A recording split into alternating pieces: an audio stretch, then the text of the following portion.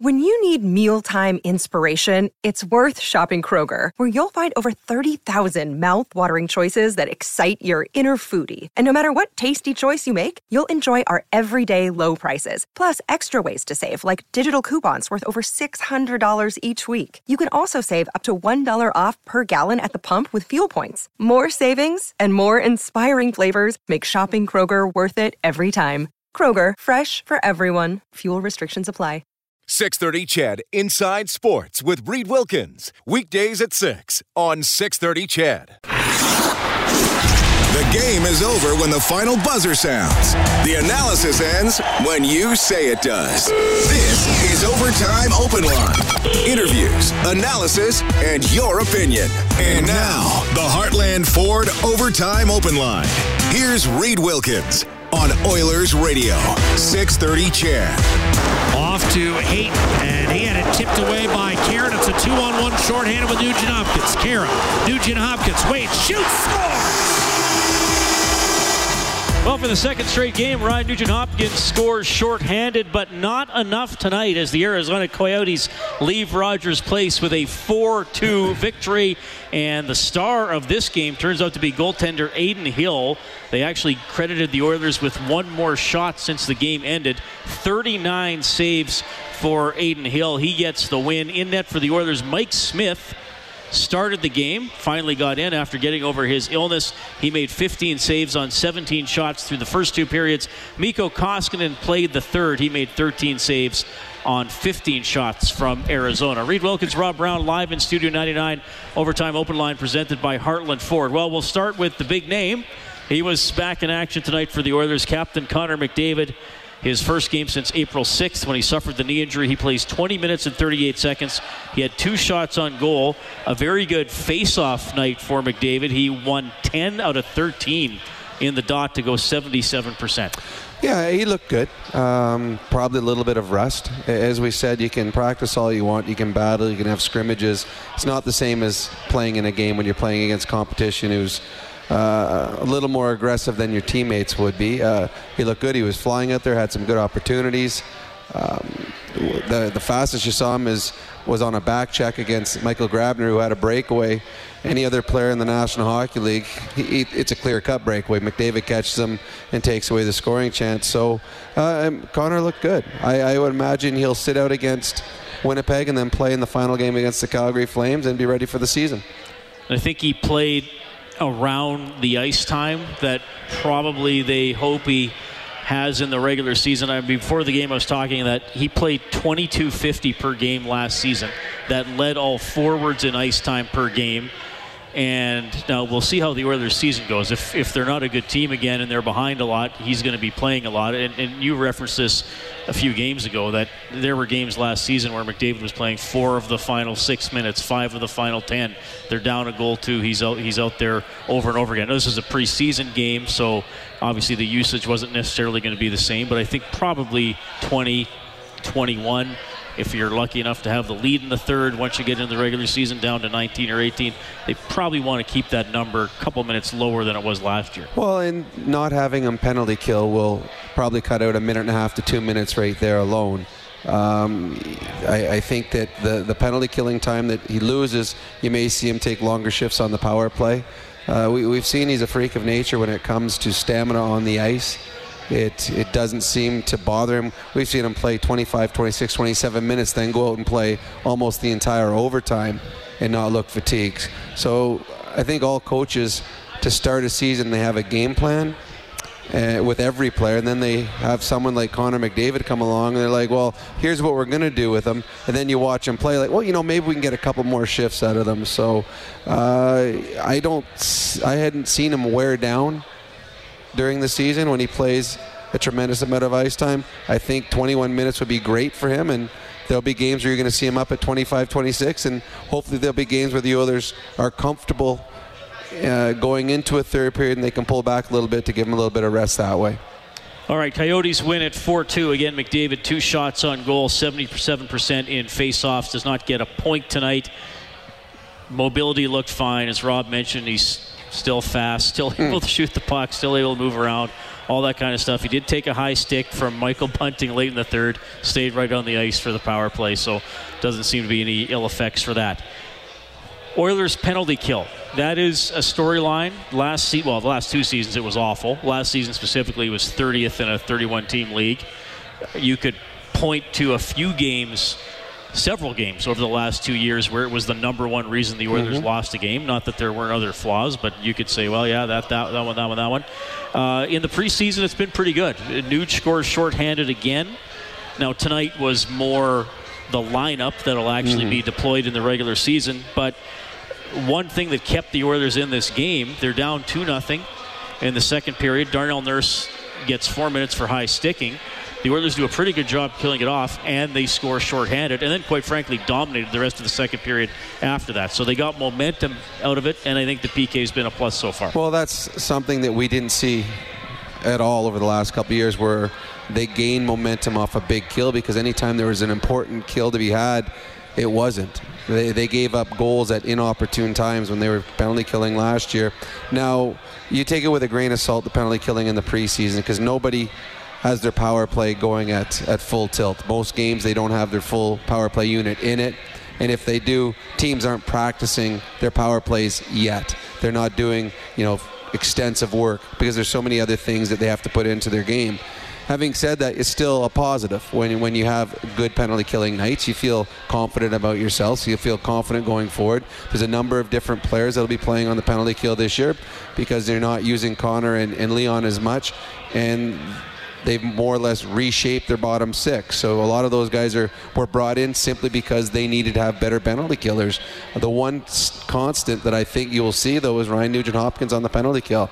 We've seen him be used every game he's played. He's been out on the penalty kill, and this is the second time he scored a shorthanded goal. He's too good a penalty killer not to use him. But yeah, there were positives out there. And again, the penalty killing, a lot of it was on the players that were in front of the net. But over the last couple of years, goaltending has been a very big sore spot when it came to penalty killing. Not only, we saw that earlier in the preseason, that one penalty, or the power play goal they gave up against Koskinen, it wasn't a good goal on Koskinen. So the Oilers need better goaltending on their penalty killing, but so far what we've seen out of the forwards has been positive. Ken Holland said a couple of weeks ago that he would prefer that the best offensive players don't kill penalties, but he also said it's situational, right? So again, with still 2 games left in the preseason, it appears Nuge will be part of the rotation, maybe not the first guy out. We saw Patrick Russell out there, we saw Cave out there, we saw Kara out there, some of the players, Sheehan out there, some of the players you would expect who, in some cases, Granlund didn't play tonight, but players who were specifically signed because they were told that's going to be part of your role. You've done it before, we want you to do it again here. I'm sure Nugent-Hopkins McDavid and Draisaitl will kill penalties in the regular season. Maybe going to be score dependent, maybe going to depend who's in the box if Nuge takes a penalty, or you try to throw them out late in a penalty kill and then continue attacking 5-on-5. I think they will get out there a bit, but maybe they're not going to be as much part of the rotation. It'll all be score dependent. When the Oilers need a goal, if they're losing a game, that's when you'll see them going out there penalty killing. The one thing that you see when you have third and fourth line guys penalty killing, their job is on the line every time they go out to kill. Like, seriously, if you're a third or fourth line guy and you're one of the penalty killing guys and you're not doing a good job at that, well, guess what? You're in the press box, and the next place from the press box is into the minors. So there's extra incentive for certain players like a Cave, like a Russell, like a Granlund. Their ice time is based upon their penalty killing abilities. Whereas a skilled player, you don't kill the penalty, you're still going to be out there on the power play, you're still going to get your minutes. So I played with a number of players over my career who have forged careers simply because they were good penalty killers, and that's what Ken Holland's trying to do here with their third and fourth line guys. Say, all right, you want to be in the lineup here, you want to play on this team, we need you guys to be 87% type penalty killing units, and then you'll continue to get ice time 5-on-5. Coyotes win at 4-2 over the Oilers tonight at Rogers Place. Joel Persson didn't play the last 2 periods of this game. Defenseman who's been up there with Oscar Klefbom. We'll get you the full Dave Tippett post-game media conference in a couple of minutes, but he did say that Persson has an upper body injury and simply that he'll be evaluated in the morning. Yeah, I didn't see it. I never saw a replay. That's too bad if it's anything significant, because this kid was going to make the team and he was going to be in the opening day roster playing with Oscar Klefbom. He looked comfortable, he looked calm when he was on the ice, and again, you never want to see any injuries, but here's a guy that's going to get a chance to play in the National Hockey League, a legitimate shot, and that if it goes awry or if it doesn't come to fruition because of an injury, you just feel for the guy. He finally gets his opportunity, and then dumb luck might steal it from him. Yeah, we'll have to see. Every coach kind of handles injuries a little differently, so I guess we'll learn how Dave Tippett is going to talk about it this year. A lot of times if a player is okay or appears to be okay, the coach will come out and say that. Yeah. If he's not sure if it's bad, they usually say we maybe wait till tomorrow or the next day. We'll also know how he handles injuries when he calls it an upper body injury and he comes out on crutches. So then we'll know right then too. Fair enough. So Persson didn't finish the game. We'll get more on him tomorrow. One of the best player in this game tonight turned out to be Adin Hill for the Arizona Coyotes, which I wouldn't have picked before the game. He winds up making 39 stops, some very good saves. The Oilers did have some goal-mouth scrambles. I think maybe some of the opportunities were players that aren't necessarily expected to finish. I mean, Cave was around the net. The third and fourth lines actually had some pretty good chances. You maybe would have hoped there was a little more from the Oilers' top-end guys today, but nonetheless, full credit to Hill. Pretty solid game. Yeah, it was, and he's their third stringer, is he not? Yeah, so he comes in and has a big effort in a game where he's facing a National Hockey League lineup. He didn't get a bunch of AHL players out there. This was the Oilers. If it's not their opening day roster, it's within one or two players. So he came in, was excellent, gave them the big saves when they needed it, and tonight may have stole 2 points if this was a regular season game, but he may have stole the game because there were long stretches in this hockey game where the Edmonton Oilers were the better team. Well, the Oilers, they could have been tied or ahead going to the third. I thought that's when it was really important. Edmonton got the shorthanded goal. They got momentum. They kept pushing, and Hill held his ground. I mean, Cave had that scramble late in the second period where, he had a couple whacks to put it in and couldn't quite connect. So that's when he really did his best work, I thought. From an Oilers perspective in net, we finally got to see Mike Smith, 15 saves on 17 shots. Koskinen really busy, by the way, early in the third. That's when Arizona, could have really extended and taken the life out of it for sure. I didn't see a bad goal let in by the Oilers goaltenders tonight. I thought they made some good saves. Arizona maybe with the better finish and maybe better open opportunities. Yes. They had a couple almost open nets to shoot at. Well, this has been a problem for the Oilers the last couple of years, where their goaltender would come out and you would say, he didn't play bad. He didn't give up a bad goal, and it'd be a 4 or 5 goal against night. And it was because the Oilers gave up huge mistakes tonight. The Larson goal throws it between his legs in front of his own net. You just can't do that. Nurse pinching on a 50-50 puck, doesn't get man. Now it's a 2-on-1. Backdoor, I don't know what mistake was made, but there was a backdoor goal. That was the last goal by Stepan. Well, it also deflected right over to him. But there's nobody there, wide open net. And then the other one was a 2-on-1 also goal where, was it Krause came in and and that's where the Oilers had 3 guys who could have got the puck out, and they turned it over after their own. So again, huge mistakes. So three of the 4 goals were huge mistakes by the Edmonton Oilers, and then that's not to. There was a couple breakaways on Koskinen where they gave up chances on coming from the far end, making bad plays at the blue line. So the Arizona Coyotes, the majority of their great scoring chances they had tonight were Oilers guilty of making big mistakes. The Arizona didn't earn a lot of their chances. They were just mistakes made by the Oilers, and that's something the Oilers have to cut out before the regular season starts. Let me ask you this. In terms of tonight's game, and again, preseason, would you say the Oilers' depth players maybe played a more detailed game than some of the Oilers' top-end guys? Yes. Yeah, I think so. And the thing is, they have to.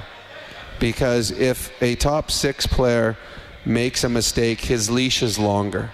The bottom 6 guys right now are still battling for spots. There's 2 or 3 guys that are out of the lineup tonight. A Granlund is going to be here. Yeah, maybe a couple guys weren't playing tonight. Nygaard is, I believe, is going to be here. He's got speed, so he's another guy that's going to be in the lineup. And Jurko, we really liked what he showed. So the guys that are in the bottom 6, when you're a bottom 6 player, you can't make a big mistake. You've got to be very detailed because you can't cover up your mistake by having a 2-goal night, because those guys just don't have it. So, yeah, I believe you that's completely correct. That the bottom 6 were much more detail-oriented. Oilers' preseason record is 2-3. They lose 4-2 tonight to the Arizona Coyotes. Let's go down to the Hall of Fame room for GCL Diesel. Genuine diesel parts and turbochargers at great prices. GCLDiesel.com. Here's head coach Dave Tippett. Dave, just a thought on Connor's first game back. Obviously, it's nice to see him back there. What'd you think of him tonight? Gets up and going. You know, he needed to get in a game just to get his mind right. So, he worked hard. Not much happening. Are you looking at maybe getting him in one more? We'll revisit that tomorrow. The plan was to get him in today's game, and then we'll just see where things are tomorrow. You had a chance to see a lineup that, with a lot of veteran players in it. Just your thoughts on the way the lineup seemed. Our top 6, our bottom 6 worked hard, were good. Our penalty killing was really good. Our top 6 wasn't so good. Dave, do you have an update on Joel Pearson? Upper body is going to get tested in the morning, but I haven't seen the trainers yet, so he was sore coming out of the game. We said just leave him out of the game, so hopefully he's a little better in the morning, but I don't have an update right now.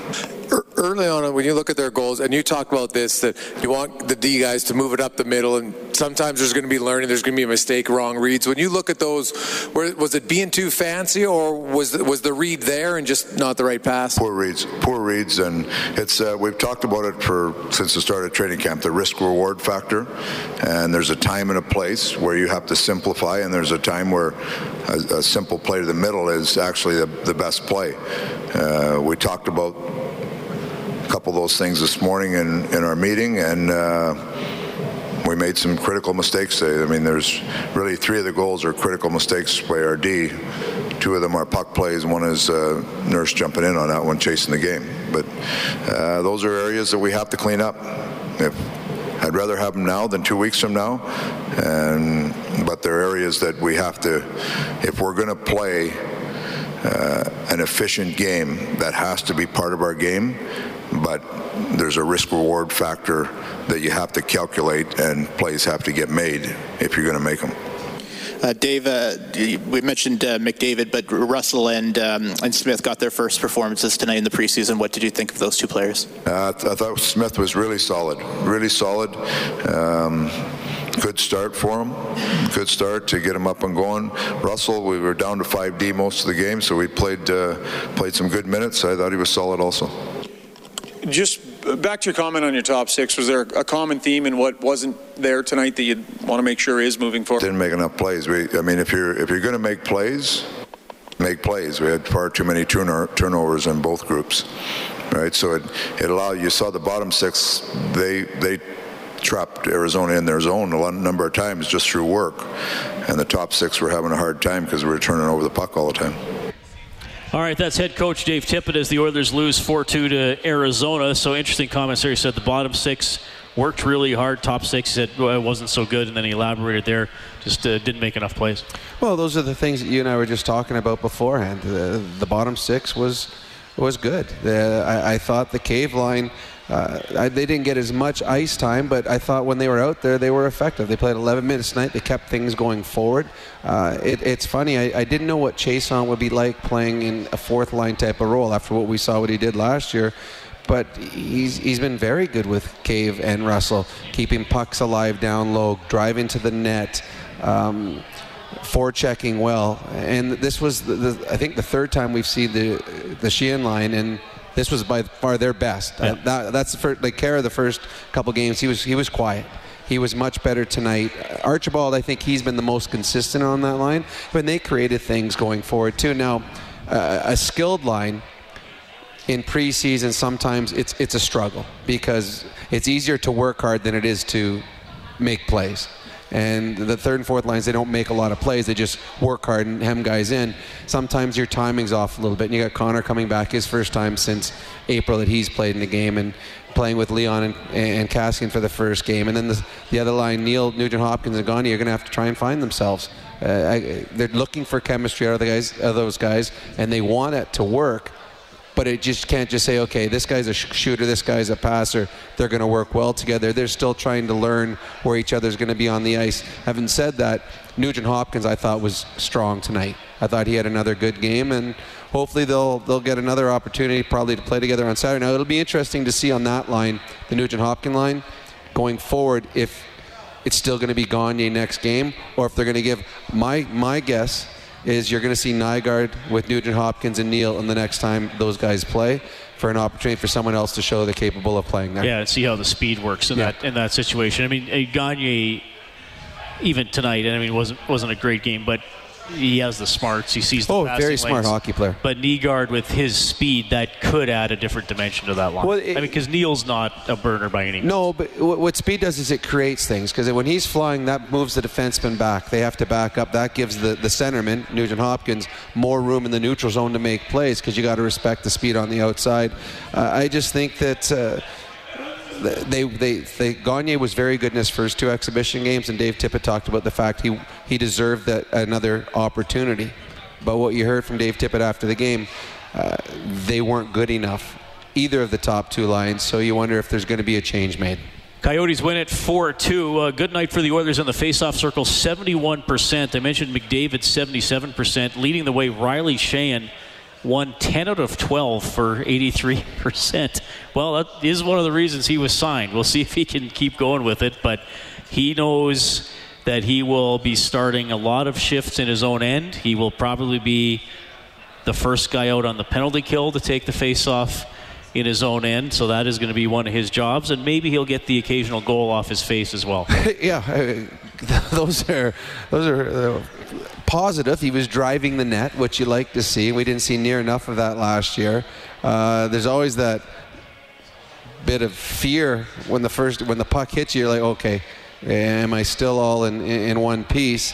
And then there's a smile after when you realize the puck was in off your face. His line was good tonight.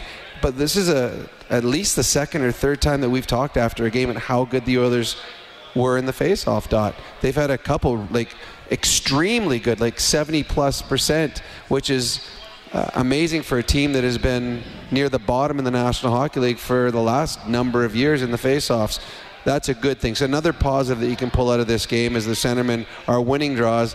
They just have to clean up some things, and Dave Tippett talked about the things that need to be cleaned up. Connor McDavid back in action. Let's hear from him, courtesy GCL Diesel, genuine diesel parts and turbochargers at great prices, GCLDiesel.com. Just a big picture thought on you guys had a pretty veteran lineup in there, just what you saw and how you think it went. We had a veteran lineup. They had a veteran lineup as well. So it was a pretty close to an NHL game as you're going to get. So we did some good stuff. We had some stuff that we need to work on. Credit to them. They've always been a solid defensive team, and they found a way to kind of clog it up. You haven't played a hockey game since April 6th. Did you feel at times even behind it all? How did you feel?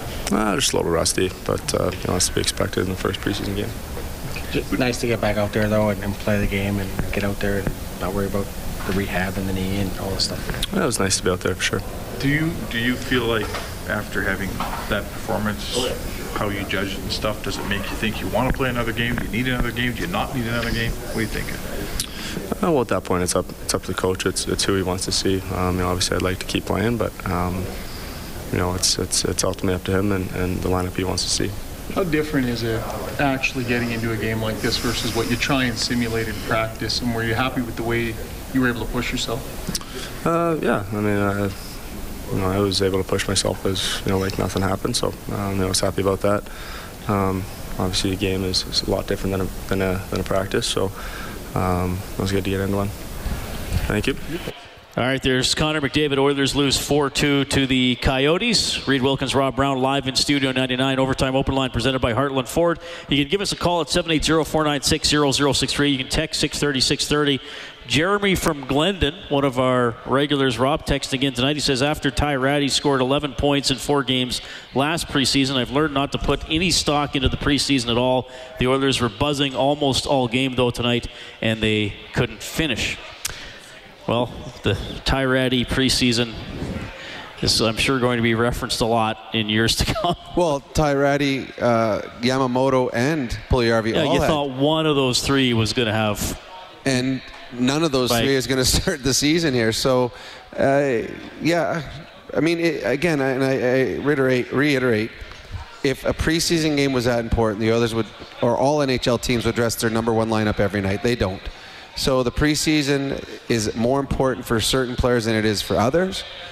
You want to win. You'd love to have success. But what happens in the preseason does not translate into the regular season. You just have to look at the preseason standings and what the Oilers did last year, how good they were in the preseason, and where they finished at the end of the regular season. So to me, if I'm just looking at this team right now,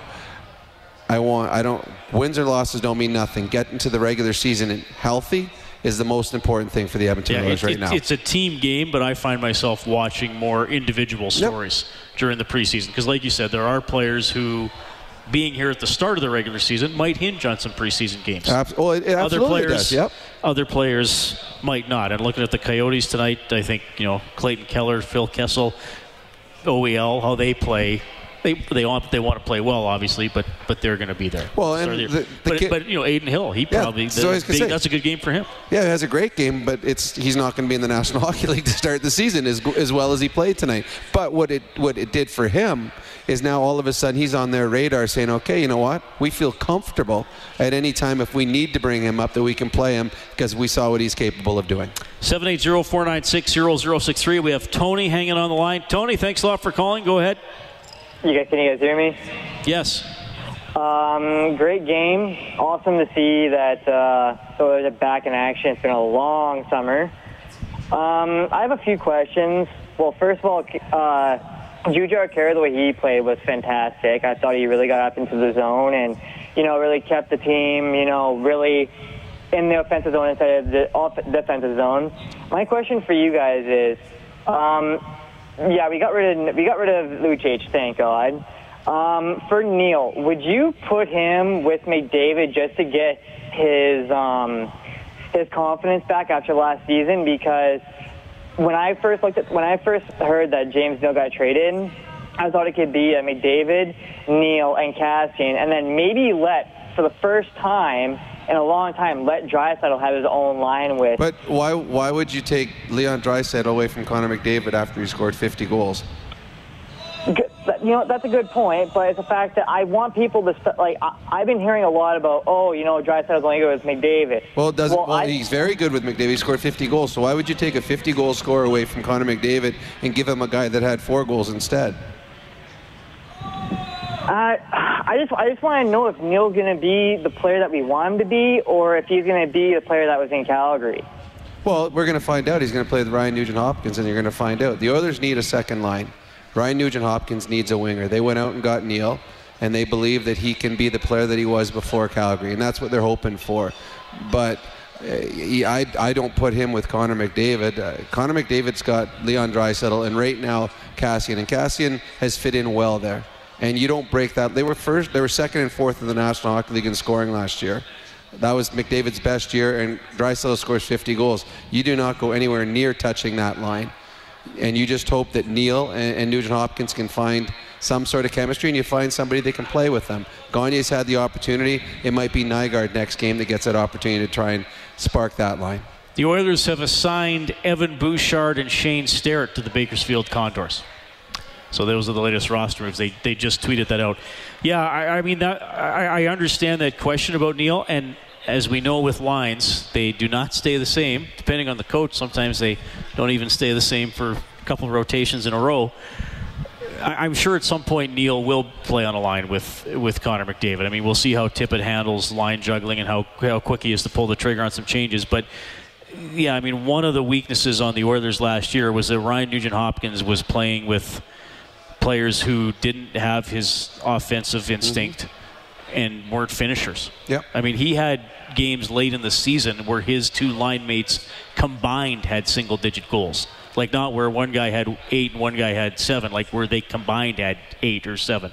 So I think that's the priority, is to get Neil playing there, and then we'll see how the season goes along. He brought up Jujhar Khaira as well, and he's an interesting player to me. And I still sometimes, watching Jujhar, think to myself, does he know who he is as a hockey player? Does he know what his role is? And maybe with a couple coaches last year and now a new one, who knows? Maybe he's been told different things. So I'll say that. But I still look at him and sometimes think, does he really understand what he needs to go out there do that night after night? Because to me, it's still a little too spotty in terms of when he contributes. I agree. I think he's been quiet in the preseason. I thought tonight was his best game by far.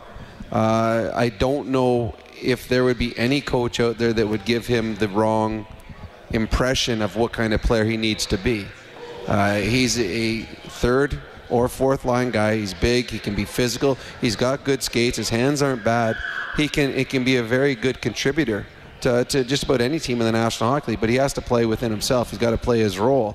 Tonight he seemed to take that role on a little bit more by finishing his checks, getting the puck in on the forecheck. When you see Jujhar find himself getting outside of himself, is where he's trying to beat guys in the neutral zone one-on-one with a move, where a player with his speed and his size should be just dumping pucks into corners and letting his speed get in on the forecheck and be physical. That's when he's effective. Because when he's in on the forecheck, pressuring with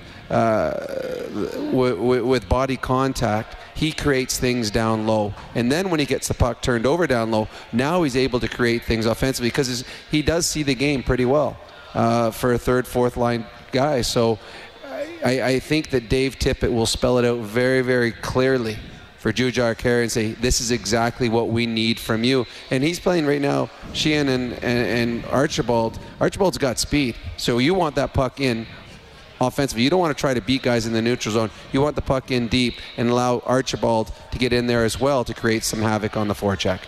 I just hope Khaira doesn't go through what he did both of the last 2 seasons.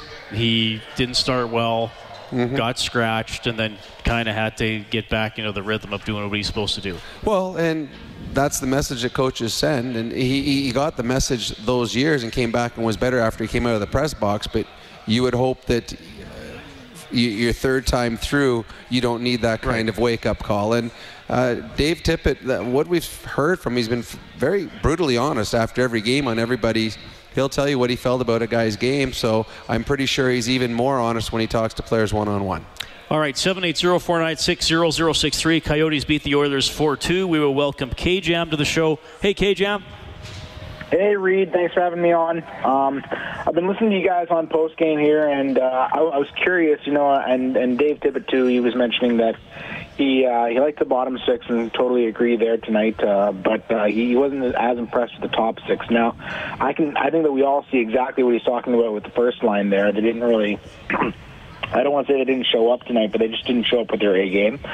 But that second line there, I liked a lot of things that went on with that second line. If you were to criticize something about that second line and say, to lump them in with that top 6 and say they weren't doing well, is it they didn't have possession in the zone? Is it that they didn't generate enough chances? Because I kind of thought they had a lot of zone time, and I kind of thought they were moving the puck okay in there too.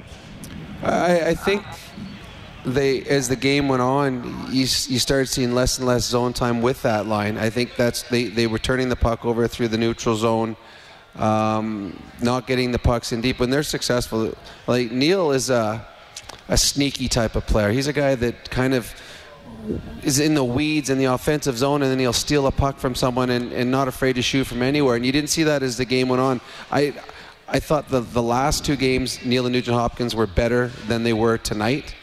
And part of it was the competition they played, and sometimes your game's just not as good. So I don't believe they were as good as they have been in the other exhibition games, and I think that's what Dave Tippett was talking about.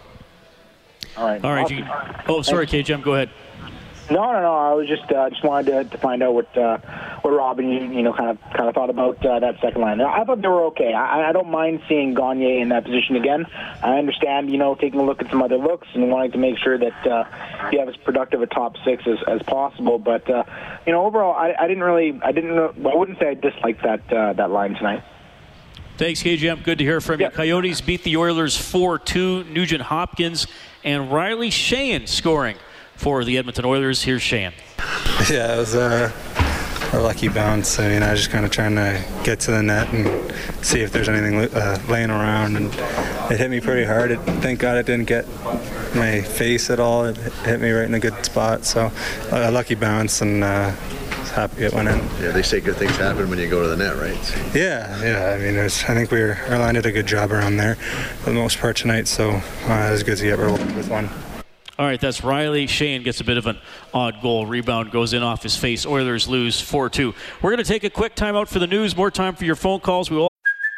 Hey, it's Kaylee Cuoco for Priceline. Ready to go to your happy place for a happy price? Well, why didn't you say so? Just download the Priceline app right now and save up to 60% on hotels. So whether it's Cousin Kevin's Kazoo Concert in Kansas City, go Kevin, or Becky's Bachelorette Bash in Bermuda, you never have to miss a trip ever again. So download the Priceline app today. Your savings are waiting.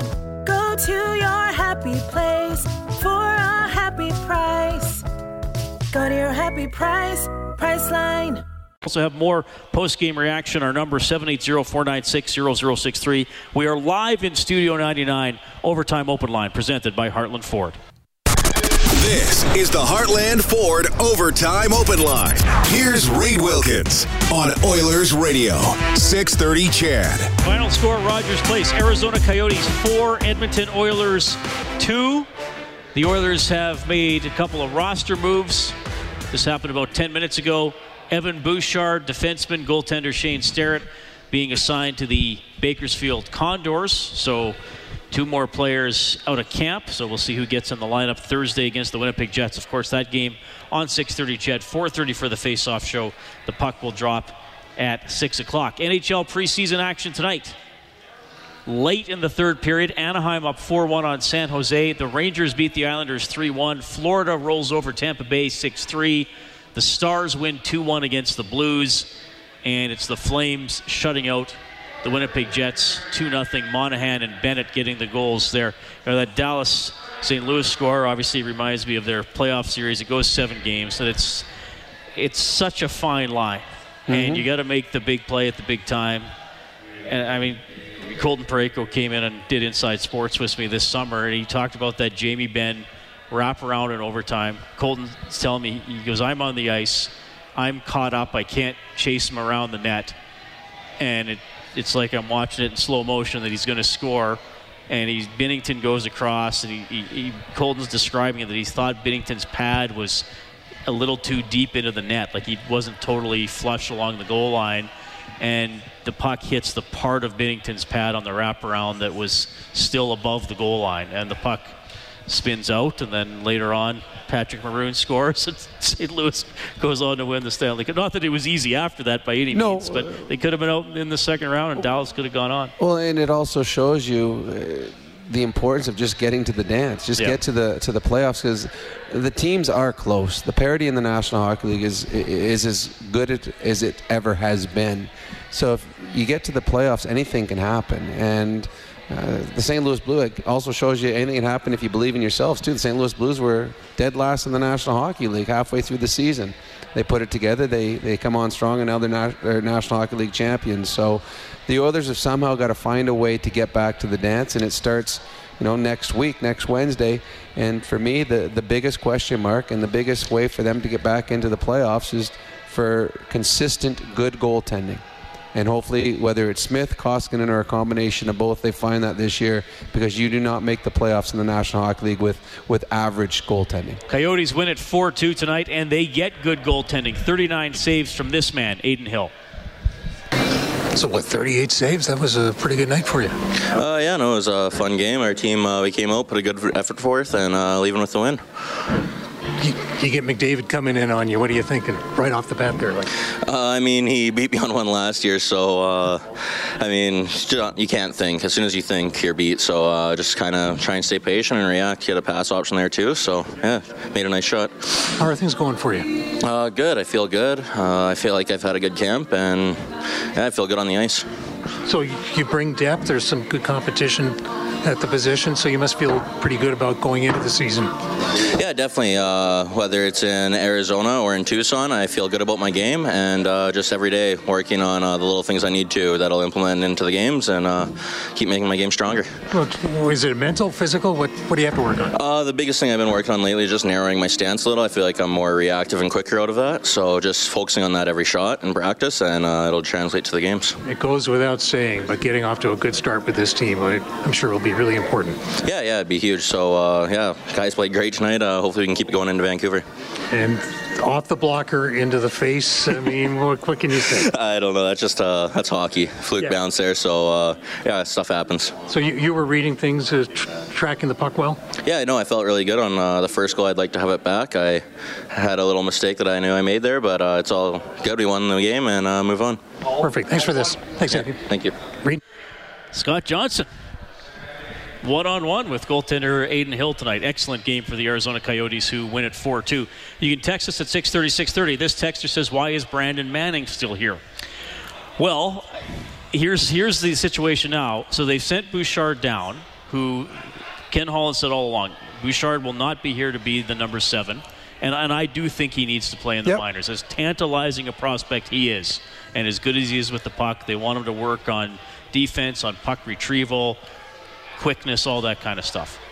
Now Joel Persson, we don't know, will upper body injury. If you missed it earlier, didn't basically play the final 2 periods. We'll probably get more of an update tomorrow. So Bear and Lagesson are still around. They probably both play. Yeah, they will both. Yeah, absolutely. So now it may, depending on how bad Persson is, it may not be, well, the Oilers are selecting who their number 7 is going to be.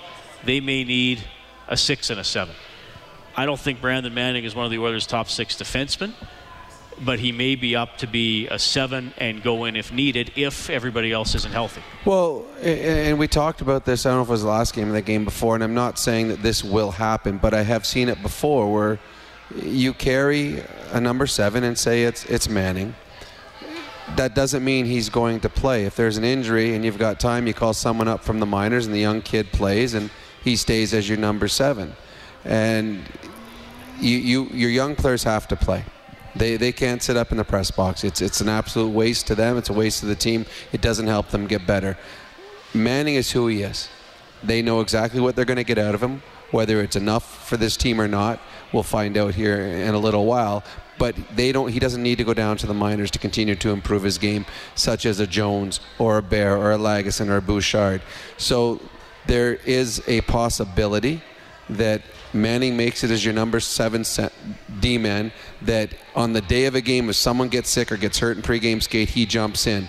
But if there's any other time that you have an injury and you've got a day's advance notice, someone else will come up to the minors and play ahead of him. I've seen it before. It's happened in the National Hockey League last year. There's a kid, I thought it was in Toronto, that sat out 40 or 50 games in a row. It does happen. He's more or less a safety valve for day of game type of injuries. To me, that's why, because in the depth chart, I would probably have him 11, 10. Right. Somewhere along that line, because I would have Bouchard, Jones, Bear, Lagesson, as well as all of the defensemen that played tonight, all would probably be ranked Brandon ahead Manning's of him. not going to be an Oiler in 3 or 4 years, but they're hoping all or most of the other guys will be. So that's why they want them playing as many games as possible in the AHL. 780-496-0063. We will welcome Zach to the show. Hey, Zach, thanks a lot for calling. Hi. There was a question previously about why you would separate Draisaitl from McDavid. And I think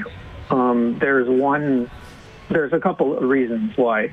The first is that last year, Draisaitl and McDavid played the most minutes together that they've ever played. And although Draisaitl's goal production increased, McDavid's 5-on-5 production actually decreased significantly. So for individual points per 60 minutes, he decreased from 2.3 to 2.5. For individual goals, at evens, McDavid had scored 30 the year before, and then last season only 24. And the one that I find pretty shocking is for attempted shots plus minus. The previous season, he was up 140 attempted shots, and last season it was even at 0. So in other words... You said that McDavid's goal production went down. He went to 24 goals last year? At 5-on-5. 5-on-5 goals. So what you do is you play them together on the power play, but you ask them to drive the play individually at evens. And the other reason why I really believe that that's the way that the team should go is that Ryan Nugent-Hopkins is sort of a weaker second-line center, but an extremely strong third-line center. When you knock him down in terms of quality of competition, and you ask Leon to fill that role, and you ask the three centers to each drive their line, and I think that's the best. The problem with that, I'll say the same thing that I've said for the last 3 years. The Oilers do not have enough wingers that they can have 3 centermen. They don't. Because all of a sudden, if you take Leon Draisaitl away from Connor McDavid, he's got nobody up there that is capable of playing at his level. Then you move Leon down to the second line. Now, all of a sudden, his line mates are Sam Gagner, who was in the minors most of last year, and James Neal, who's coming off a season where he scored 4 goals or 6 goals. Seven goals. So that's your second line. And now your third line is Ryan Nugent-Hopkins, who's playing with, again, 2 guys that aren't capable of playing with him. Is this Zach from Copper and Blue? Well, I have blogged on there before, yeah. No, you've always called in with interesting stats like this. What was the individual points per 60 again? For McDavid, it decreased from 2.3 to 2.25. Oh, 2.25. Okay, so not a huge decrease. Not a huge amount, but I thought the Corsi battle, basically at the end of the day, if you're looking at that, it was flat. You know, McDavid didn't tilt the ice. Just looking at that stat, he did not tilt the ice overall at 5-on-5. Now, there's things like score effects that come into that, right? Where if he's on the ice when they're losing all the time and they're just getting pummeled and stuff like that. But, you know, like that comes in. But, you know, so I don't know. I hear what, you know, I know Rob has the expertise of wingers and stuff like that, but sometimes you have to just try to find that guy, and maybe that's your Haas or your Nygaard or your Patrick Russell or I don't know, whatever, who's going to just have a surprise year and ask McDavid and Draisaitl to make those players just that much better. Zach, I appreciate your call. Those are really interesting stats for sure. I will say this. There's another reason you play those guys together. They want to play together. They're each other's first choice. They complete each other. Just imagine the Tom Cruise scene. The Oilers do not have depth to have 3 centers. They don't. Zero. It's been a problem for them for a number of years. That is the thing. I mean, I understood what he was saying about Nuge if you put him on a third line and change the quality of his competition, but then he's with wingers like he was with last year. He had the wingers he had last year. He still had career year. He's a good second line center in the National Hockey League. So all of a sudden, no, you do not put them 3 centers down the middle. You just don't. Yeah. Who knows? I mean, again, with line combinations, someday they might. You never know. Well, would they make a trade and get 5 better wingers that can score goals? Yes, but no. But I really think. What team in the National Hockey League has 3 centermen like the Oilers? They would have down 1, 2, 3. I really think the Oilers' plan, at least for now. Ken Holland, I mean, obviously there wasn't a lot of money to go out and get a $4, $5, $6 million winger or whatever, but I really think the plan is he's tried to improve the bottom 6. Mm-hmm. We'll see how they do once it gets into real games. He's tried to improve the penalty killing. We'll see how that does once it gets into real games. He's hoping Mike Smith has one more good year in him, and Koskinen will be better if he doesn't have to play as much. That's what Ken Holland is hoping. And I think he's hoping all that adds up to that for the 40 minutes a game when McDavid and Draisaitl aren't on the ice, the game is even. Oh, yeah. And then when he's hoping that the game is decided in the 20 minutes McDavid and Draisaitl are on the ice together. That's a lot of hope. No, but that's last year the Oilers. But every team in the National Hockey League is hoping for that. Every team's in the National Hockey League is hoping. Right, no, but he's thinking that their top line most nights is going to outdo the other team's top line. And most nights last year it still did. Oh, yeah. Right, I mean, the Oilers had 2 of the top 4 scorers in the NHL. Mm-hmm. They had the second leading goal scorer. And the last 2 or 3 weeks were garbage time. Yeah. And they were playing catch up the 15 weeks before that. You're right, yes. So that's what I'm saying, is that if those guys are that productive again or near that productive, and the rest of the team can at least be even and not give games away on the penalty kill and give games away with the goaltending, that he's going to say, okay, 40 minutes of the Grinders is a stalemate. Now we're going to throw 2 of the top 4 scorers in the league at you. But in the other 20 minutes. I agree, but I think you're asking for too much out of in those other 40 minutes. Well, sure, but that's the gamble. Yes, that's the gamble. Of course, that's the gamble. Yeah. That's the fear for the team. Well, right? that's. I'm not sure it was a gamble. He had no choice. It wasn't like he could build any better than he did because he had no money to do it. So I don't know if this was a necessity, and now there's a hope that it can be, that it's better than it was, and it has to be, because if it's not, there's zero they got chance. The same team as last year. Yeah, so there's a hope, but again, this team is not. This is not a finished product. This Edmonton Oilers team is not a finished product yet. To be a champ. Mother's Day is around the corner. Find the perfect gift for the mom in your life with a stunning piece of jewelry from Blue Nile. From timeless pearls to dazzling gemstones, Blue Nile has something she'll adore. Need it fast? Most items can ship overnight. Plus, enjoy guaranteed free shipping and returns. Don't miss our special Mother's Day deals. Save big on the season's most beautiful trends. For a limited time, get up to 50% off by going to BlueNile.com. That's BlueNile.com. Team where they want to get to. Of course not. All right, let's go back down to the Oilers dressing room. They lose 4-2 to the Coyotes. Another shorthanded goal for Ryan Nugent-Hopkins. Fuller 60 minutes at times, especially the last half of that second period. I thought we played exactly how we want to play. We got pucks in, we worked for it, and then we had tons of offensive chances from there. So we got to take that out of this game. We know that these guys are hard to play against. I mean, it's they clog up the middle.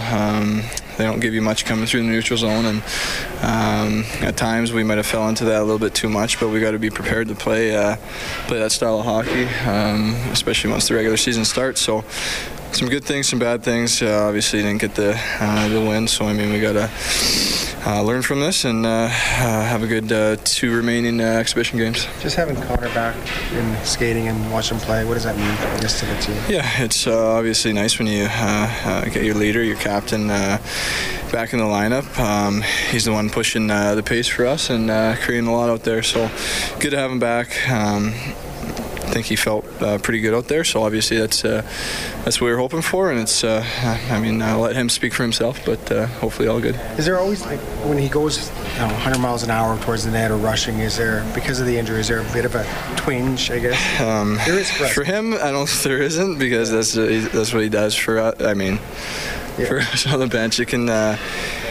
You know he's under control. You know how fast and how strong on his feet he is, but obviously. I hold my breath once in a while when he has that much speed going down there. Obviously, it's you don't want to see anybody go into the boards, into the net at any speed. But I mean, with his speed, it's another level. But I mean, we know that he's under control. He's been doing it his whole life. He's not going to slow down now. All right, that's the Nuge. Oilers lose 4-2 to the Coyotes. We're live in Studio 99, Overtime Open Line, presented by Heartland Ford. This is the Heartland Ford Overtime Open Line. Here's Reed Wilkins on Oilers Radio, 630 CHED. The Oilers fall short tonight, losing 4-2 to the Arizona Coyotes, who are coached by Rick Tocchet. It was a pretty full Oiler lineup you played against, so how did you rate? Well, you know, it's preseason, so, you know, for our team, we're just looking for concepts, and, you know, we're trying to get chemistry, you know, just like I'm sure they are. So it's, you know, it's like all teams are, they're just trying to see chemistry-wise concepts and stuff like that. That's how we judge things. And the game picked up as it went along, so you must have liked that. Yeah. I mean, they made a big push in the second. Obviously, anytime you have McDavid on the ice, he's dangerous. He was flying out there in the second. So yeah, it was good. We had some good young guys in there. We wanted to see how they reacted to those kind of players, and we did a good job. Last year, the power play was back of the pack, tough night tonight, and he even gave up the Nugent Hopkins goal. That's something I guess you got to work on. Yeah, I mean, you got to get the kinks out in preseason. I mean, we don't want to do this regular season, but that's why we got Phil. Phil makes a big difference for us. He calms the plays down. He made a couple of plays to guys that actually surprised a couple of guys. So we got to get used to knowing if you play with him, they got to be ready at all times because he can make that pass, thread those plays. So, but we had a couple of good looks, but that 4 minute, we wish we had a little bit more. How far away are you from being the team you want to be? Well, I mean, every coach says, you always want more, but, we got another 10 days before the season opener. We got a lot of work to do, we got to figure out a few things. So, our motto around here, we're day-to-day team. Like, we don't really look too far ahead. So we'll worry about Vancouver's game on Thursday night. Yeah. It's good to be on the road for these last two, you think? Yeah, I'm not a huge going a week before season thing, but whatever the cards are dealt, you play them. But for the positive part, it does, guys haven't seen each other and, for 5 months, it's good to get the guys together. And how big is getting a good start to the season for you? Yeah, I mean, listen, I want to have a good start. Everybody wants to have a good start, so you just got to be careful because you can't just, sometimes you over-dramatize it that, if you lose a couple games all of a sudden, it's, the energy level, you got to be careful. So, yeah, we want to have a good start, but, you just got to worry about the one game and go from there. Scott Johnson with Rick Tocchet after the Coyotes beat the Oilers 4-2. Phil Kessel tonight, 14 and a half minutes for Arizona. 2 shots on goal, 3 others blocked. Phil Kessel, 11 straight seasons of 20 or more goals. And you got to remember when you give a stat like that, Rob, that includes the lockout shortened season that was only 48 games. He still got to 20. It's not like, well, he has it in 10 of his last 11 and he got 13 and 40. Mm-hmm. No, he still got to 20 in that season. He's a good hockey player, very good hockey player. What's going to be interesting to watch him this year is there was a number of plays that he made tonight that didn't turn out as well as they would have with his previous team. Because when he's finding, Clayton Keller with a long seam pass, it's not the same as passing it to Crosby or to Malkin or being on the power play and having Letang feeding you or having Hortquist in front of the net. So it'll be interesting to see what is. I think he's going to help this team. I think he's a veteran presence that has the ability to change the complexion of a game in one shift. But I wonder what his body language will be when things aren't going quite as good as they could go because he doesn't have the same supporting cast as he's had the last couple of years in Pittsburgh, where he's led the team in scoring in Pittsburgh with the Malkins and the Crosbys and players of that ilk. Hey, I want to remind everybody, Stollery Mighty Millions was tonight's Oilers game night sponsor. Tickets available online, mightymillionslottery.com. Hoping to raise more than $2 million with proceeds to help fund the Stollery's most urgent needs. So check out mightymillionslottery.com. Check out 630ched.com for the latest on the Oilers and the Eskimos as well. We're going to have a football-hockey doubleheader coming up on Saturday. Our next hockey broadcast Thursday, Oilers at Winnipeg, 4:30 face-off show, game at 6 here on 630 Ched. Thanks to Troy Bowler, our engineer at Rogers Place. Kellen Kennedy's our studio producer back at 630 Ched. On behalf of Rob Brown, I'm Reed Wilkins. This has been Overtime Open Line, presented by Heartland Ford.